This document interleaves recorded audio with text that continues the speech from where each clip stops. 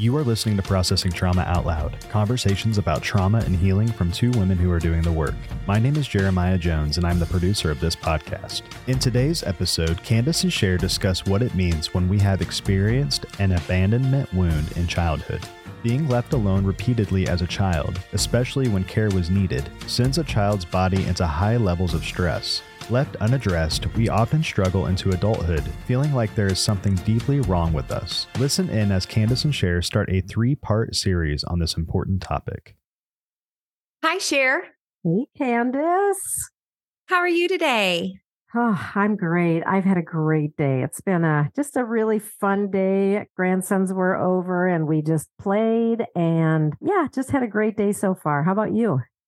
Same, just a really good day. Although my grandchildren are going to be here shortly. It's a beautiful Sunday. The sun's shining, a little cool, but just love days like this when the weather's nice and we can get outside. Today, we are starting a new topic, probably going to do at least 2 episodes, maybe 3, on something that we have been processing out loud together. And that is what is called the abandonment wound. We know from our own stories and listening to many other stories that this is a real thing. This wound that gets developed as a child, because we're coming from understanding complex childhood trauma and what happens when we get an abandonment wound. Can you share a little bit more of how that develops and maybe and we can talk about some of the symptoms of that today too. Yeah. And it just feels so important. And I think, everyone who has childhood trauma does have abandonment wounds unless they've been processed and healing has been brought there. We know that children are utterly dependent on the caregiver. And we know that no caregiver is perfect. So we'll just say that straight up again. But in a lot of situations, when a caregiver is not, for whatever reason, able or willing to stay connected to the child, whether that's an infant, 2-year-old, 5-year-old, 15-year-old, doesn't matter. When there is some level of the child really needing the adult in the room to take care of them and meet their needs, and those needs are not met, the child will experience a shattering internally where there's going to be a high level of anxiety that just floods the brain and the body because the child is utterly dependent and the need that they are expressing is not being tended to. So this is kind of just the basic deal right there of what an abandonment wound is. And of course, it can look a million different ways. Sometimes it's carelessness or intentional. Other times it's just life situations. Other times it's completely unavoidable. And it can happen, when a parent isn't even intending it, such as like if a parent is hospitalized or somehow there's a separation that there's no intent or no desire, yet the child can really come away with an abandonment wound. And then, of course, if there's death or a divorce that takes place where the parent is just gone in a significant way where they really were there previously. And then there can be situations where there is abuse or neglect too. So it can look a lot of different ways. Well, and I like what you were saying, that if the wound is not tended to, it really leaves the child at the mercy of interpreting what's wrong with them or maybe what they have done to feel alone and disconnected from their primary caregiver. We've talked a little bit about my stories and your stories. I had several times that I was physically alone and experienced that feeling of needing someone and had terror going through my body at times. Because I just was scared. I didn't feel connected. I felt like I needed someone and I couldn't get to someone. And I know that you shared some stories that it wasn't so much that you were physically abandoned, but more when you needed to be seen and cared for, you you had people physically around, but you would often go away and try to find some sort of comfort. Do you want to share a little bit about that experience for you? Yeah. There were a lot of times when situations happened and I felt in huge need of somebody coming to take care of me. And yet nobody was there. And a lot of times when I've shared stories of harm, like in story group, I get to the end of my story and it's almost like there's a vacuum there. Like I'll just say, and I ran up to my room and I jumped into my bed and I pulled the covers up, the end of the story, right? Mhm. It's like this vacuum. Yeah. So just as a child, like being left in the swirl of all the emotion and all of what was raging through my body in that moment, and then no care provided to help me know how to process that or how to go through it. And so I learned how to survive by numbing or dissociating or the various things that I did. But yeah, so that was more my experience. Mm-hmm. And I think it's important to really recognize that it can be any one or a combination of those type of situations. I'm really glad we're talking about this because the abandonment wound, like you said, is pretty much experienced by anyone who's had complex childhood trauma that has not received the care that they need to heal those wounds. And it can be hard as an adult later in life to discover that you have these things that are happening inside of you internally that are very emotionally painful, but maybe even feels shameful that why would I still be feeling this way when I'm not being abandoned today? Yeah. I know for me, you have asked me before, what does that abandonment wound feel like to you? And for me, it is this pit in my stomach that feels so heavy, but yet it's empty. And it is the message that impending doom is coming. You are going to be left alone. Yeah. You are going to lose connection. And it's an awful feeling. And it's also the very feeling that drove me, especially my teen years, to begin to cope and to numb. So then you have the added complexity of the shame of the ways that you're coping and numbing. I really am looking forward to this conversation because we've recently had some really sad stories in our community of people that, for all appearances, are very successful people. And then there's been some suicides. And it's just heartbreaking because they weren't known, or, yes, suicide is so complex, but what was their internal pain? Where did it come from? Did anybody know? And can we help this by just talking about these very hard topics as successful adults?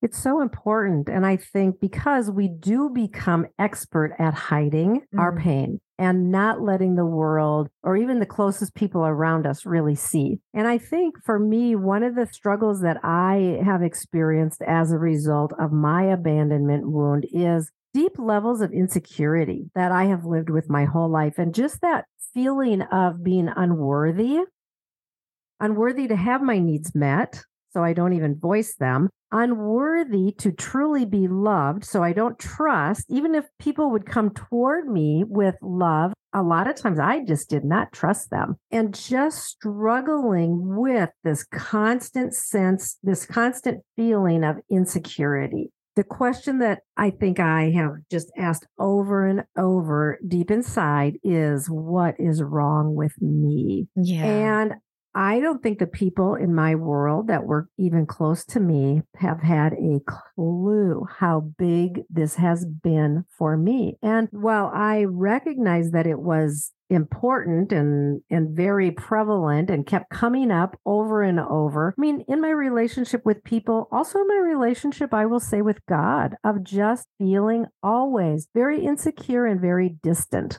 and unable to really have that sense of security in any relationship, why we're really talking about the abandonment wound is because this impacts every single aspect of our life and relationships. Mm-hmm. And we've talked before about attachment struggles. And so for me, my attachment struggle was that I would I would disconnect. I wouldn't allow people to get too close to me because deep down inside, I knew something was wrong with me.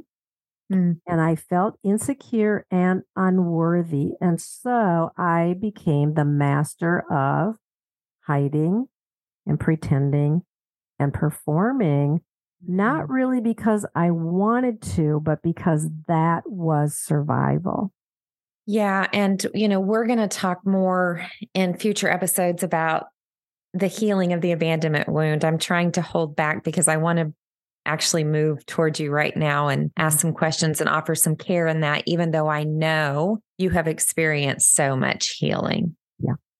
I know for me, when I look at the abandonment wound and the shattering that occurred for me as a little girl, I developed a more fearful, avoidant attachment style where I crave and move toward connection and can experience the anxious side of connection to make sure I can keep someone connected to me, however that looks. But then when it does come close, the fear sets in and I will go avoidant.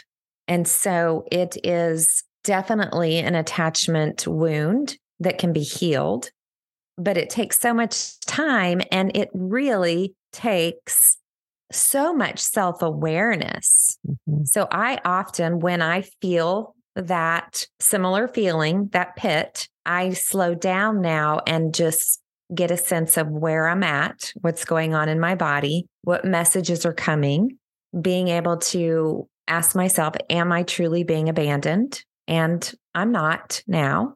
And having that secure relationship with God that He can contain and hold all of my moving towards, moving away, and truly providing that secure connection for me in my spiritual life. The abandonment wound can also show up in reenactment patterns. We've done a few episodes on reenactments, and there is this sense that when we are in relationship, we're expecting to be abandoned or we self-sabotage because we're trying to close that loop. We're trying to resolve those feelings of abandonment. Mm-hmm. And so it's important to be able to recognize that those reenactment patterns are real, they're painful, but we need so much curiosity and compassion and kindness from those who can really stay with us as we get out of those patterns. Yeah, I love that you mentioned reenactment and also the sense of, and I will use the word codependency, mm-hmm. of how we tend to get into the similar kind of relationship with one person after another. And mm-hmm. often it is a codependent relationship because exactly what you said, Candace, we're trying to close the loop that goes way back somewhere into our childhood. And this is why story work, again, is so important, because if we can go back and start to do some investigating with gentleness and curiosity and take a look at what are the stories that are there where I did experience some mm-hmm. level of abandonment, mm-hmm. and to be able to write them out and to be able to look at it and really look at the particularities, and then to start to take a look at how has the scenario that happened there, not the same thing, of course, but the dynamics of that scenario, how has that replayed over and over and over throughout life? And I know for myself, a million times. Mm-hmm. What a gift it is, right? When we find someone in life that sees us in these patterns And maybe we have started to also see like, man, I keep bumping into this same struggle, or this internal pain is only getting worse. And then we meet someone that sees us and says, I see where you're at. And I really want to just ask you some questions. Yeah. It's life-changing. It was life-changing for you. It's been life-changing for me. And now we get to hold that space for other people that we see and that we move towards. And we can hold and contain the complexity of, I want to name it again. And this is true for men, but I want to name it for women that are in their 40s and 50s and 60s. And you're wondering, why in the hell am I still in this battle? Yeah. And it's just because there hasn't been the care and the love and the compassion that's been needed to heal.